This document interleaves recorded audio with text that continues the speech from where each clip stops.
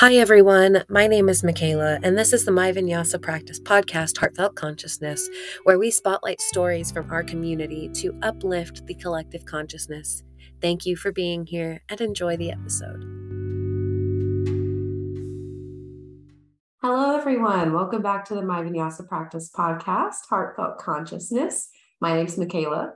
Today, we have a treat with us again. Anna Pilar Cruz is here. She is our yoga therapy program director. She teaches for us. She teaches Vinyasa yoga. She teaches all of the different things and is so wonderful. And today, she is here to talk to us a little bit about goddess mythology. I'm so excited. Anna Pilar, how are you? Hello, I'm well. Thank you. Thank you for having me on this podcast. I think I did a very brief one a long time ago, randomly. So, Yes. yeah, if any of you, I'm sure, have been to any of my office hours or even just random like courses that I've taught, you can always kind of veer me off the path if you're like, tell us a story, Anna Pilar. So I'm always like, okay, here we go. It always ties back, but I'm happy to always tell some stories and talk about the amazing plethora of philosophy and mythology that's intertwined in Indian culture. And full disclosure, I am not Indian. I have been to India a couple times, but it's just been one of those lifelong passions that I've had when it comes to all sorts of mythology from different time periods, eras, cultures, and South Indian mythology just seems to have a special place in my heart. So thank you for that preface. Okay, so South Indian mythology, lovely. So pretend that I am very, very young and know very nothing at all. What is mythology? So I'm not going to say that. You can all look up, you know what I'm saying, the Oxford Dictionary, definition. I am going to tell you, I'm going to quote my teacher. So I have a couple different teachers that I've had that have been really significant in my life. And I've been blessed that I have been able to study with quite a few amazing yoga teachers throughout my career. But the one that has a very special place in my heart is a teacher that I met only, I think, a little less than 10 years ago. Dr. Douglas Brooks. He's a university professor at the University of Rochester in upstate New York. He teaches Sanskrit and I think, Hindu or comparative like religions. Like he's one of those types of academics. And he spent years in India. He himself is Harvard. He's got a PhD from Harvard. So he did a lot of study in this area. So any of the Sanskrit is I've learned from him. I am not a Sanskrit professor. I don't know any that takes about 20,000 plus hours. I do not have that time. So to even like scratch the surface, but I always pull from his knowledge, right? So I've been studying with him now for a number of years and I've gone on pilgrimage with him, but my favorite is how he describes mythology or myths, these stories. He says, myths are self-conscious lies told in the service of deeper truths. So I'll say that again. Myths are self-conscious lies told in the service of deeper truths.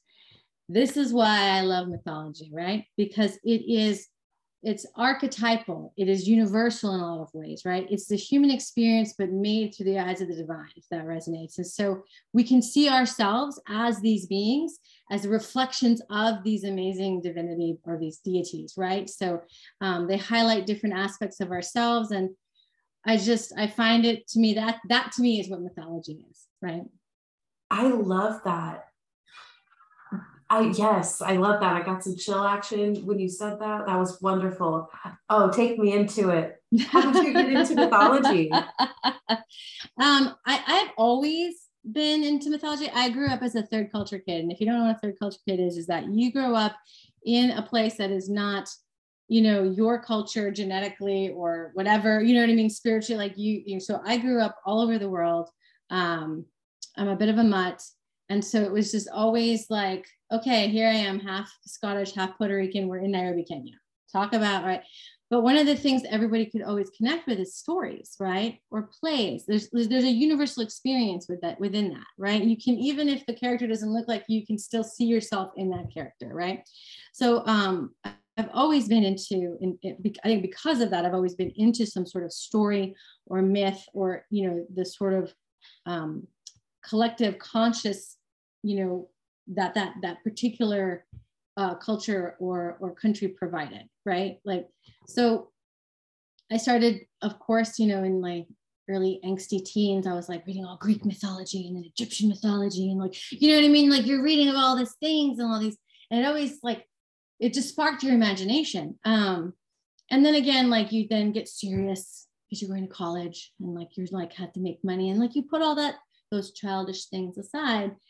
But what I found is that as and I've been again teaching yoga for 22 years, practicing yoga way longer, but 22 years of teaching, there's a point where you get very bored, very, very bored of teaching the same stuff, right? Does that make sense? Like you're like, inhale, raise your arms, exhale, full of, like how many times have I said that? Like, you know what I mean? And so then you start thinking about how do I make things more interesting? How do I, like first it's like, well, what are these names of these postures? And don't get me wrong, some of the Sanskrit, which I absolutely adore, are just directions, right? Right? So, if Utthita Hasta Padangusasana is upright, hand to big toe pose. Oh, it's very clear. There is no story there, right? Like it's just directions. But then there's some of these names that you're like, well, what is Natarajasana? Oh, who is the Nataraja, right? Like the dancer. What is this, right? Or why is this evocative of that? Or, there's like, and so Garudasana. Who is Garuda, right? So it's just all these things, Hanuman. So then you're like, well, why is this pose named after this, right? And you're like, why would the splits, like these full on, like not quite shoulder splits, but you know what I'm saying? Because you're not supposed to allow that hip to kind of sway, right? You got to have those full on splits. Why is that called Hanumanasana? And then you hear the story. You hear the story as he's trying to find Sita and he leaps across this great body of water, right? From the continent of India to Lanka in one great leap. And there you have the freaking splits, right? So you're just like, oh, there you go. And so then you start wondering like, wow, well, what is he like? What is his story? What does he embody? Oh, he's embodying bhakti. Like there's all this stuff. And you're like, well, I have to find this sort of ease, right? And devotion as I'm like in the splits, like, oh Lordy, right? So it's just that union, that yoking, right? Of then what is the energy behind this pose? What is the context of it? Why was it named after this? Why did it evoke that? And that's where I started to like, what is this stuff that's here in India?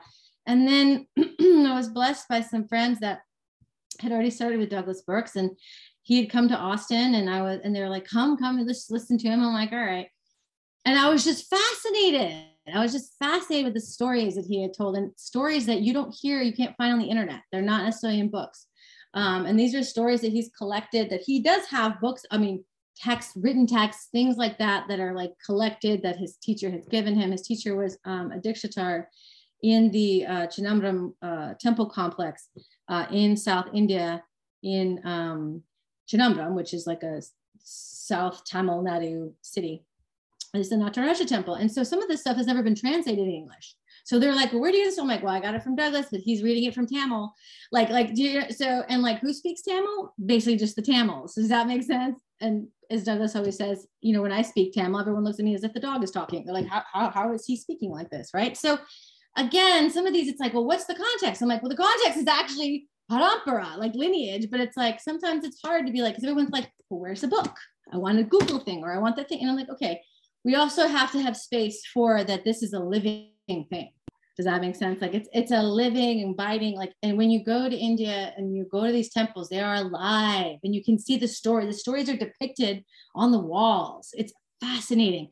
And not everybody knows all the stories. Does that make sense? So it's just one of these things where it's kind of fun to kind of like delve into these things. So that's kind of how I got into it, how I got, kind of trial by fire. We visited like six temples on pilgrimage with Douglas, and we got to go in and really see the vibrancy and see, these beautiful images.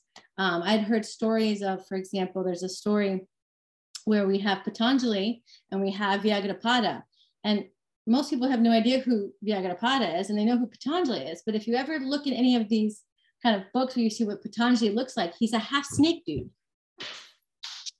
Right, he's a half snake. He's got, I know, I should pull it out, but like, I don't know if you guys can see. Hold on. I know this is a crazy podcast, so I do apologize. So I love how Mukunda Styles has, like, you can barely see on the images, he is half snake. He is a half so snake. Cool. Yeah, and I think there's, so Patanjali, this is the image of Patanjali. That's amazing. And so it's like, but he was supposed to be this dude, right? And they're like, well, yes, but there's like the works that are attributed to him span 400 years, 200 BC to 200 AD. You're like, well, maybe if he was a snake guy, that probably would work, right? Like, but there's a story about why he looks like this. And Vyagarapada is the father of Tantra. So here's the father of Raja Yoga, right? Where we think of, like, the Yoga Sutras, the 8 limbs, all this stuff. And then Vyagarapada is the father of Tantra, of Hatha Yoga, and he is the tiger pawed one. And sure enough, at this temple, here I am in this Meenakshi temple in South India and in Madurai, and there's this beautiful fresco. I don't know how many hundreds of years old it is. Like, it's just gorgeous. There's like stuff chipping. And it's the wedding of Meenakshi to, Shiva, basically. And then there's Patanjali and Vyagarapada in the wedding party. And you're like, I know that story. There it is. It's right there. Like, it was one of these, it's like, my teacher didn't make any of this stuff up. It's all right here, like, for you to see. So it's just amazing. You really can go down many, many labyrinths and many rabbit holes if you start going into Indian mythology. And especially, I think South Indian mythology is so rich as well. It's very goddess based and it's very family oriented, which is kind of nice. Thank you for sharing that. That leads me into my next question. But first of all, oh my goodness, how beautiful for you to get to go and see on that pilgrimage, to see. That's so cool. Yeah, what an experience. Crazy. It's awesome. India is like nothing else, honestly. So it does evoke all the senses, shall we say, in many ways. in many ways. Not all positive, but all of this experience. Yes. You are engaged. Yes. Yes. There it is. So you said South Indian mythology, which is what we're going to talk about today. What you're really interested in is goddess focus, family focus. Tell me a little bit about that. So let me give you an example. Okay. So for example, and I'll use first just some of the most familiar characters maybe that you guys have heard about. So for example, someone like Hanuman, right? This is the monkey.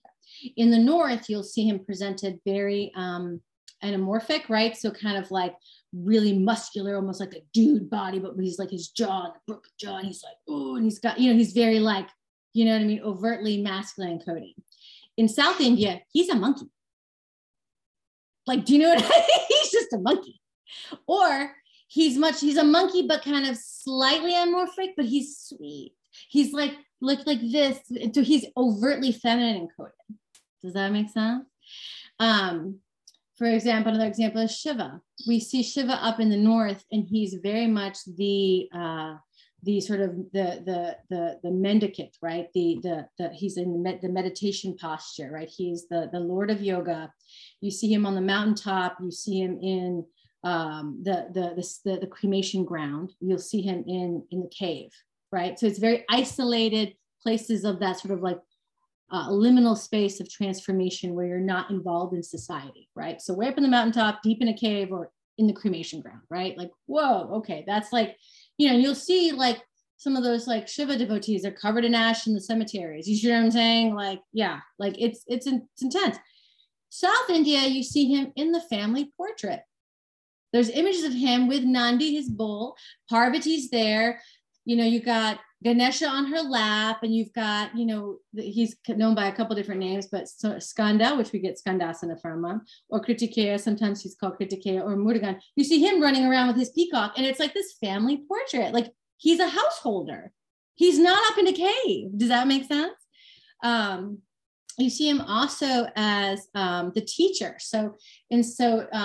I think, oh my gosh, I can't remember now the name of it. I think it's Dikshanamurti. I'll find it. But like, so, when you see him, usually he's in lotus pose when he's like, the Lord of Yoga. Well, one leg is now has been released. So so he's sitting still on a podium, but only one leg is crossed as in Padmasana. The other leg is hanging, and he's teaching. So he's also usually seen in the temple, which is not an isolated place. Does that make sense? So you think of the temple and the temple complex a lot more like the way you thought of, or you think of seeing like the philosophers that used to teach in like the middle of these like big forums in Greece. Does that make sense? Like community based. Yeah. So here he is in the community teaching. He's not isolated in a cave, right? And the last image, of course, is the most famous. You know, so up north, you'll see him in the cremation ground. He'll be a lingam, like he's an uncarved block, you know what I mean? Things like that. In South India, he's the Nataraja. He's the dancer. I have a little one right here. So he's, you know what I'm saying? He's dancing, right? And who is he dancing for? His beloved. So whenever you're looking at him, you are his beloved. You, no matter what gender you are. Does that make sense? You are the beloved that he's dancing for. So again, there is an engagement and a community type of idea. So that's the difference between North Indian more mythology and South Indian mythology, if that helps resonate. Absolutely. You're giving me so much, and I wish I could have stopped you and be like, wait, I need more details about this first. And I'm going to have you back on to talk more because I love mythology. There's something special about being able to, and I think it's the definition you shared that highlights the specialness, this idea of like human things we all experience, but told in this like fun and dressed up and kind of like really involved way. Yes.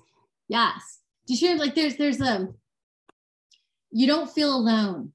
Does that resonate? Yeah. And it's Dakshinamurti. That's Shiva is the teacher. So that's just in case some people listen like Dakshinamurti. So when we think of that in South Indian, like there's more feminine encoded in that there's more of this whole idea of the household or the family, right? And so goddesses are huge here, like very much so. You know, Kali is big. There's this awesome one called Mariamman that is like, I mean, you know, they're all very Kali-esque or Durga-esque, but she's red and she's horrifying, but she's refuge because she is scary. Does that make sense? And so one of the things that I noticed, and I grew up overseas. A large period of time that I was living was in Mexico City. I spent 7 years in Mexico City. And what I found interesting is that, you know, this is a very much, you know, Catholic country, of course. My experience of the Catholic faith, of my friends who were Catholic, again, I wasn't raised in any particular religion, but, you know, going to homes and houses and, you know, you get invited to things. I was kind of shocked when I moved back to the States. And then I had friends who were Catholic in the US, just how very different those two sort of still same religion is. Because here we go, everybody here is all like Jesus. Everybody there is, Guadalupe, Lupe, where are you? Right? So like the Virgin, they're asking for mama all the time. That's the first person you talk to, you go to. You know, in the taxis, it's like, you know, yes, there's the Virgin Mary, right? Guadalupe is right there to help you, right? Because they didn't lose that connection to the divine feminine. Does that resonate? So she's almost exalted up into that. Whereas here, it's very much puritanical. Like, no, there is no divine feminine, you know, images that I find here in the States. And so for me, I really appreciated coming from that background, being like, wait a minute, like the only way I would find that was through comic books, right? Wonder Woman, for example, right? Like, you know, Catwoman was my favorite, you know, but again, it's like these powerful symbols because I didn't see them in any sort of spiritual practices. And so you kind of just had to pull them from like the other stories that were basically coming around. And so what I love about, especially South Indian mythology, is that she's not lost. She's very much there in all her forms, right? All of the faces from Kali to Saraswati, right? It's from the blood and like blackness of the womb to the most like divine muse you can find, right? She's represented in all of these ways in these stories. And so it's just really, I find refreshing to see images or have evoke feelings that I can relate to, that I experience on an everyday in a divine form, right? Like Kali has her rage. All of us have had our rage. Right? Yes. And don't tell me that's not feminine, because it is. And I love how you said in all of her forms. Yeah. And Kali, I'm going to take a stab at this, is the goddess of destruction. Yes. I mean, that is the simplest thing you can think of. Yes. Yes. Can you give me a more evocative? Oh. And again, very much like, yes, this goddess of destruction, because she is like the cohort to the god of destruction of Shiva, but there's so much more than that, right? Because Kali is, think of her as the most primordial you'll find. She is the black earth that, like the fecundity of that black earth that allows for the growth. Does that make sense? She is the womb. The womb is dark and it is bloody. Yeah, so she is that real essence, right? So think of her as the most primordial mom. Does that make sense? And she is terrifying, and but she loves you terrifyingly. Does that make sense? So she's, and here's the other beauty that I found about, again, this is just across Hindu or Indian mythology. Anyway, the gods are not the same sort of, even though you can see a lot of relationship between them and the Greek gods, they're older than the Greek gods, but still, like, you can kind of see similarities, as because there's lots of, I won't even go into the history of how like the things kind of move through, but the Indian gods are not capricious. They're not torturing us for their own amusement like the Greek gods were.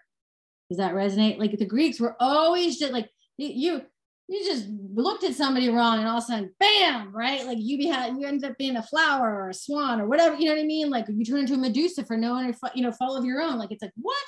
Whereas here it's more of like, they're in the position that they're your great grandparents. And so they're always going to give you a boon. They always are going to protect you. They're always trying to look out for you. You see what I'm saying? They're not trying to mess with you. But sometimes it feels that way because Kali's love is terrifying. So, but the thing is like Kali, she will level the playing field. Now you might be like, but I kind of like that one thing. Oh, well, clean slate for you, darling. You're like, thanks. But again, like it's out of love, right? Is what she's doing. So that's like, yes, the sort of destruction as in like, she's the primordial essence. Like she's the mama, that's like the mama bear. Like, you know what I mean? Like, and then you have, so also think of her as like Muladhara, root chakra. Okay. Cause that's like, again, womb. This is earth. This is like fecundity. You know what I'm saying? This is like being connected to your embodiment. And as Douglas says, what she says is I am not you, because she has birthed you and you now are autonomous. Does that make sense? So that's root. Well, go all the way to the top, Saraswati. Saraswati is completely white. So she's a complete 180, right? She's all white, sorry. Does that make sense? She's luminous. She's like the moon, but she's intoxicating, which includes toxicity. She is the green muse originally. Does that make sense? Like I think when I think of like the Bohemian, movement in France, like that's a Saraswati movement, right? Like following like that sort of green fairy. But she is like called Vajra, which is a thunderbolt, and Kaya, which is like a diamond. So how is that possible? And her name is Saraswati. It's like this flowing sort of essence. Well, an essence, a diamond, the essence, it can only be itself. It doesn't change. But a saras is a flow. It's like a river or electricity, for example. It doesn't have its own form. It takes the form from things around. But yet she's this paradox. Think of it as like particle and a wave, right? It can be both things at the same time. So they talk about like when lightning strikes you with inspiration, that's the Vajra. And then how everything like crystallizes or fractalizes when you get that information is the diamond. Does that make sense? Yeah. So she is like she's literally, you're connected, like this is the divine coming through you, if that makes sense. And so what she tells you, she's like, I am nothing but you, right? So she reminds you that was Kali's like, no, I am not you. You have to be autonomous. And she reminds that you are still divine, right? That you come from both, right? We're the merge of the earth and the sky, right? We're the merging of this embodiment form, this Prakritic with that Purusha, with that divinity. And then, of course, there's always Lakshmi. And she's in the middle. She's the heart, right? So Saraswati's like, she's also in charge of mantra and vibration. So she's also considered Vach, which is the goddess of speech. So think of her as like chakras 5, 6, and beyond. You've got Kali like 3, 2, and 1. Does that make sense? Like who are you? How are you embodied? What are you going to do, right? Well, what is the center? The center is Lakshmi. The center is only the heart. And this is the emergence of, right? Like humanity is both of these things at the same time. And as Douglas says, Lakshmi says, I am something like you, because we're at the same time, right? We're both divine and embodied at the same time. And so she's culture. She is the length, like she is the way that like Kali is anything you can eat, but Lakshmi is everything you would eat. Does that make sense? Like cuisine. Like, did you like, yes, I can eat that raw, whatever, but oh, now we've like sauteed it, a little this, a little like that's the Lakshmi. Does that make sense? It's the blending of these two sort of things. So she is refinement, right? And she is the arts in that way. Does that make sense? Like that's like difference between movement and dance, right? Do you see what I'm saying? Yeah, like that process, that's the humanity, that's the Lakshmi, right? How or why are we human? Why are we different?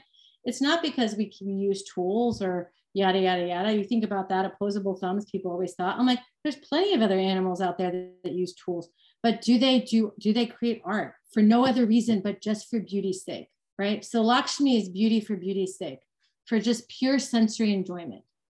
And so like you can, how do I use this in my practice? Maybe that was another question. Here we go, right? Like, I can map the chakras. I can talk about that. You know what I'm saying? When it comes to these goddesses and these stories, they're just beautiful reflections of this, you know?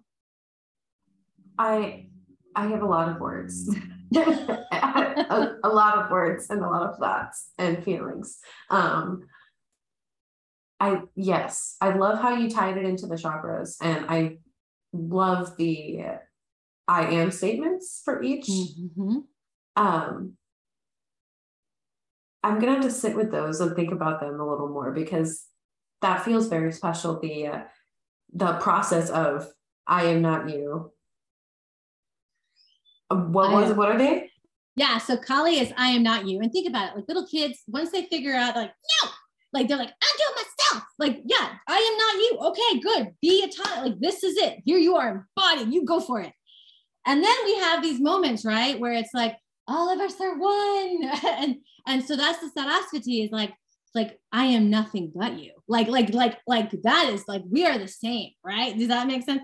And I mean, not to say, you know, I'm saying like, I don't want to talk about drugs too much, but there's a point where sometimes you've been like, woo, or maybe you got, you know what I'm saying? Maybe a little high on oxygen, maybe a little too many Kundalini breathing exercise, but there's a point you're like, I am one with the universe. Like that is Saraswati, right? That's that idea, right? And then I am something like you is Lakshmi, right? And that we are the, like, as if deity is just a reflection, like we are reflections of each other, right? Yes, feels very human, that statement specifically, something about it. I am something like you. Something like you, which is how we make connection, because there's enough difference to make it interesting, enough similarity, right, to connect, which is why we're something like, and that's why it works. Does that resonate? Like, I love it. Yeah. Totally. Gosh, so we only talked about 3, but I bet there are many, many, many, many goddesses. Oh, there's Durga, there is Akhilandeshwari, there's Meenakshi, there's lot. And then there's avatars of Lakshmi, for example, like Sita and Radha, like, right, as she comes with her consort Vishnu as he embodies into the world. So there's lots of and even when you go into, there's even more that you're like, I haven't heard of this one, but wow, this is insane. And it's just awesome. I would say one of my favorite resources, other than my teacher himself, right, which again, like he does have a website and all that, but it's like, you can, like, that's, you know, there's way lots of rabbit holes. So if you don't want to go all the way down the rabbit hole first, like Alice in Wonderland, you don't want to follow the white rabbit yet, check out Sally Kempton. She also has, I think, lectures. She used to have lectures on that Glow platform, but as well as Douglas. But you might find her on YouTube. She probably has her own website now. But she has a book, and her book is awesome. It's called Awakening Shakti, and it's Sally Kempton. And she has beautiful, just beautiful stories here of the goddesses, but also meditations, mantras, like it's a lot of amazing stuff, like sort of journaling prompts, like it's great. So one really, really good book. I highly recommend that. And then another book I recommend, if you're a little more tactile or whatnot, my good friend, I was blessed to study with him for a little bit. He's a doll, Ekabumi Charles Illick. He did the Shakti coloring book. And it's a coloring book. So again, like, you know, like here is like, there's just beautiful images. Oh, here's the image of the family portrait I talked about. Okay. Stop it. I love the bull. That's so Nandi, cute. Nandi the bull. Yeah, that's Shiva's, that's his vehicle is the bull, right? So Ganesha has a mouse, right? You know, it even has a little Nandi. So they're sitting on Nandi and there they are as a family. There's Shiva and Parvati and Skanda is in her lap. Ganesha is there as well. Like, do you tiny little Ganesha. Yes. Yeah. Very so sweet family portrait. Right. But again, like that's what you see. You don't see that in North India. You see this in South India, right? But again, he also has beautiful yantras too, and he also teaches you how to make a very simple one, like how to draw it yourself. But here, let me find a good one here, a fun one. Okay, for our friend Tara, here we go, the Tara yantra, right? So you can actually color these, and he gives instructions on how to do that and what to be thinking about as you do it. So it's an interactive, which I think is lovely. So yeah, there's of course, you know, so I recommend these ones to kind of first sort of delve into the stories and kind of see how you jive, and you're going to resonate with a particular story or a particular deity more than something else, but just it will change over time the more you delve into it, and you'll see many different facets and different stories of these things. And the other beautiful thing that I love that my teacher Douglas always talks about is that you're always in the middle of things. So one story might have 3 different branches, if that makes sense. And so this can lead to this story, or this can lead to that story, or this event can lead to that story. And maybe there's different variations of certain things, but they're all correct. And that was one of the hardest things I had to learn, because it was like, well, which one's the correct story? Which one's the real story? And it's like, they are all real. Because as we talk about, like, this is the Milky Ocean, right? That like, right, the Vishnu is like laying on, right, Narayana, like, the collective unconscious, all of these iterations have happened, maybe all at the same time. I don't know. I'm not a physicist. There's lots of like, right? And so the thing is which is the story that resonates with you, or which is the version that resonates with you? So I like that a lot, especially because I was just talking about Tantra with Michelle, and how Tantra is very much like, take what works for you. I really like that. There's something very supportive about that. And just like, kind of like the family portrait, right? Like, this is, everyone's welcome here. yes. Yeah. Well, and as Douglas says, again, Tantra is yes and, right? We're not saying no to, we're saying yes, and now let's add. How do we continue? How do we continue this conversation going? It's kind of like not stand up. What's the other, where like you have comedians and they have to like improv. It's like Tantra is like improv. Does that make sense? Where it's like you're engaging in the day, so you're gonna have to, you know, it's a yes and okay, here we go. Right? Like, let's do all of this. So yeah.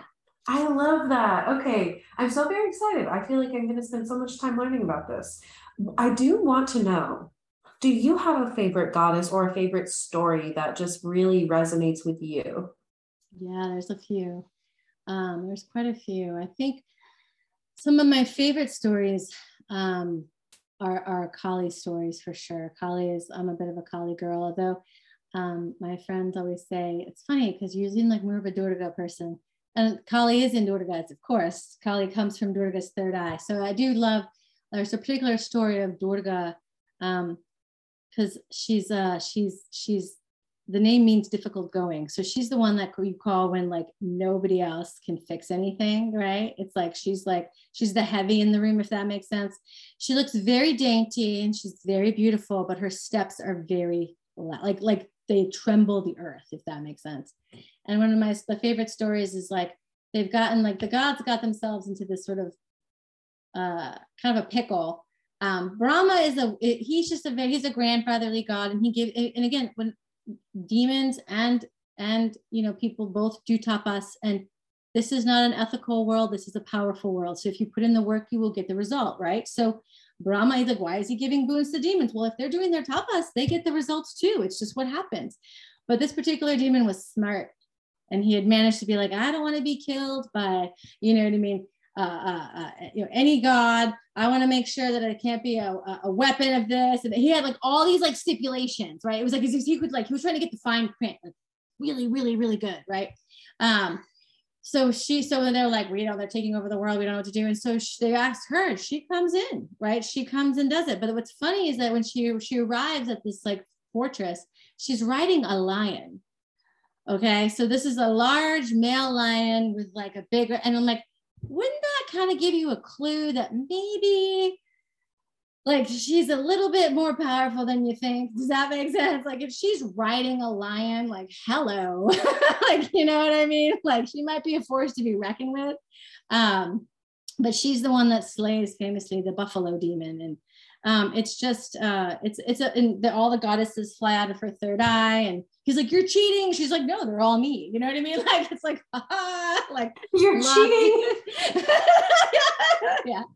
So, yeah. And then of course she's got more, she's like one of the only deities, if not the only deity that you ever see represented that has more than 8 arms, at least 10 arms or more. And she had, so when she goes off, she just appears with only 2 arms as she's on her little line. But when it's time to fight, it's like all these arms come out and she has all of the weapons from all of the gods. It's like, right? So it's just like, oh, okay. So that's one of my favorites. It just reminds me, it's like the resiliency and the multitasking that women can do, right? We can hold all of the things and still be cute. Honestly, they come out of her third eye. I need, yes. All the goddesses fly out of her third eye and they're all battling. It's a fun, awesome story. Yeah. That sounds like, okay, so this is probably cheesy, but it sounds like a really like fun anime that I could watch. Yes, I'm sure there probably might be one. I'm sure there's probably a Durga cartoon somewhere. I love this. Yes. It's like the original anime stories. Right. Or it's like the original comic book, like the original Wonder Woman. Like, you know what I'm saying? Like, this is why I think some of these iconic comic book characters have become so much in the West, because we didn't have these kinds of stories, right? Like, you know, and these are powerful stories. We can see ourselves in these deities, which is just wonderful. So I have a few, but maybe one day I'll do a little course and we'll talk about some of these. Oh, stories. I'm down. Pre-sale me up. I'm there. So you gave a few tips already, a few resources for people to check out. Would you have any tips for like people who are starting to dive in, like what to look for, what to stay away from?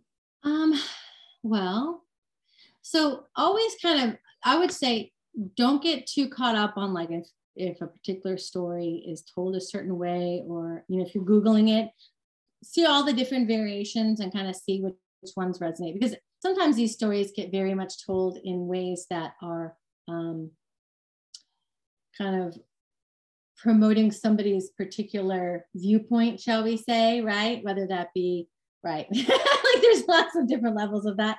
So just, you know, take it with a grain of salt and see, and just look up multiple stories. I definitely think Sally Kempton is awesome. I'm trying to think of another one that's a little bit less academic.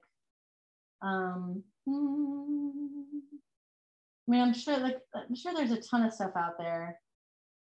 I think there was one that was like, you know, the names of the yoga poses were. I can't remember the name of that particular book, but yeah, they have certain things too, right? So, and so then just keep looking, and definitely, you know, I also love, and this sounds really strange, but I love, so there's some more modern stuff for sure. I'll show you some of them. The kid stuff is awesome. So these sort of like, you know, these like book, like the Ramayana for kids, these are called the Amar Chitra Katha. So like, these are famous in India. You can get these on Amazon. It's like Ganesha's story, you know what I mean? And they're like kind of done in like a fun little way because it's for kids, but I think it's a great intro, at least to be like, oh, okay, here are some of these things for the stories. And then also Sanjay Patel, he has a little book of Hindu deities. He also has a book, I think it's like How how Ganesha lost his tooth or something about a sweet tooth. Like, it's very cool. Like these are, like he's got a really interesting sort of style of art. I think he did like even like a little like Pixar sort of short. You can probably find that on YouTube. So, just, I would say open it up. It doesn't have to be, is these like these old academic, blah, blah, blah. Check out what they, what you see kids being, to like what they show kids, and sort of go from there and kind of see all the different variations that they have, right? Because this is very much, these are all like obviously Indian people who wrote these, that, So it's like, it's not been whitewashed or westernized, like, and so it's a kind of fun way to kind of enter into this world, I would say, without, cultural appropriation being an issue, right? Like, it's like, this is what we're looking at, what everyone's kids are looking at. So you're like, this is great. So I love that. Thank you. That's a great recommendation. I love those the little Ganesha book you showed. That's awesome. Yes. But there's a little one of like just, Ganesha losing his tooth because he ate too many laddus. And it's like, that's not the real story, but it's kind of fun. Like, you can be like, okay, let's like see how all the variations. Because he ate too much candy. That's cute. I love that. Like, oh, Ganesha. Better not. How funny. AP, Ana Pilar, I'm so thankful for you coming on and sharing this with me and with the listeners. Is there any final thoughts or feelings that you have that you would like to share? I don't think so. I mean, again, I love that you guys are interested in stories. And I know sometimes like these stories they're not our stories that we kind of get in. They help us break open into a larger sort of experience, right?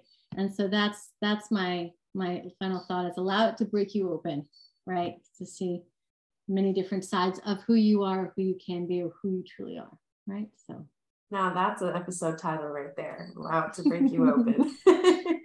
Thank you again for your time, your knowledge, your energy, and thank you listeners for being here. See you again next week.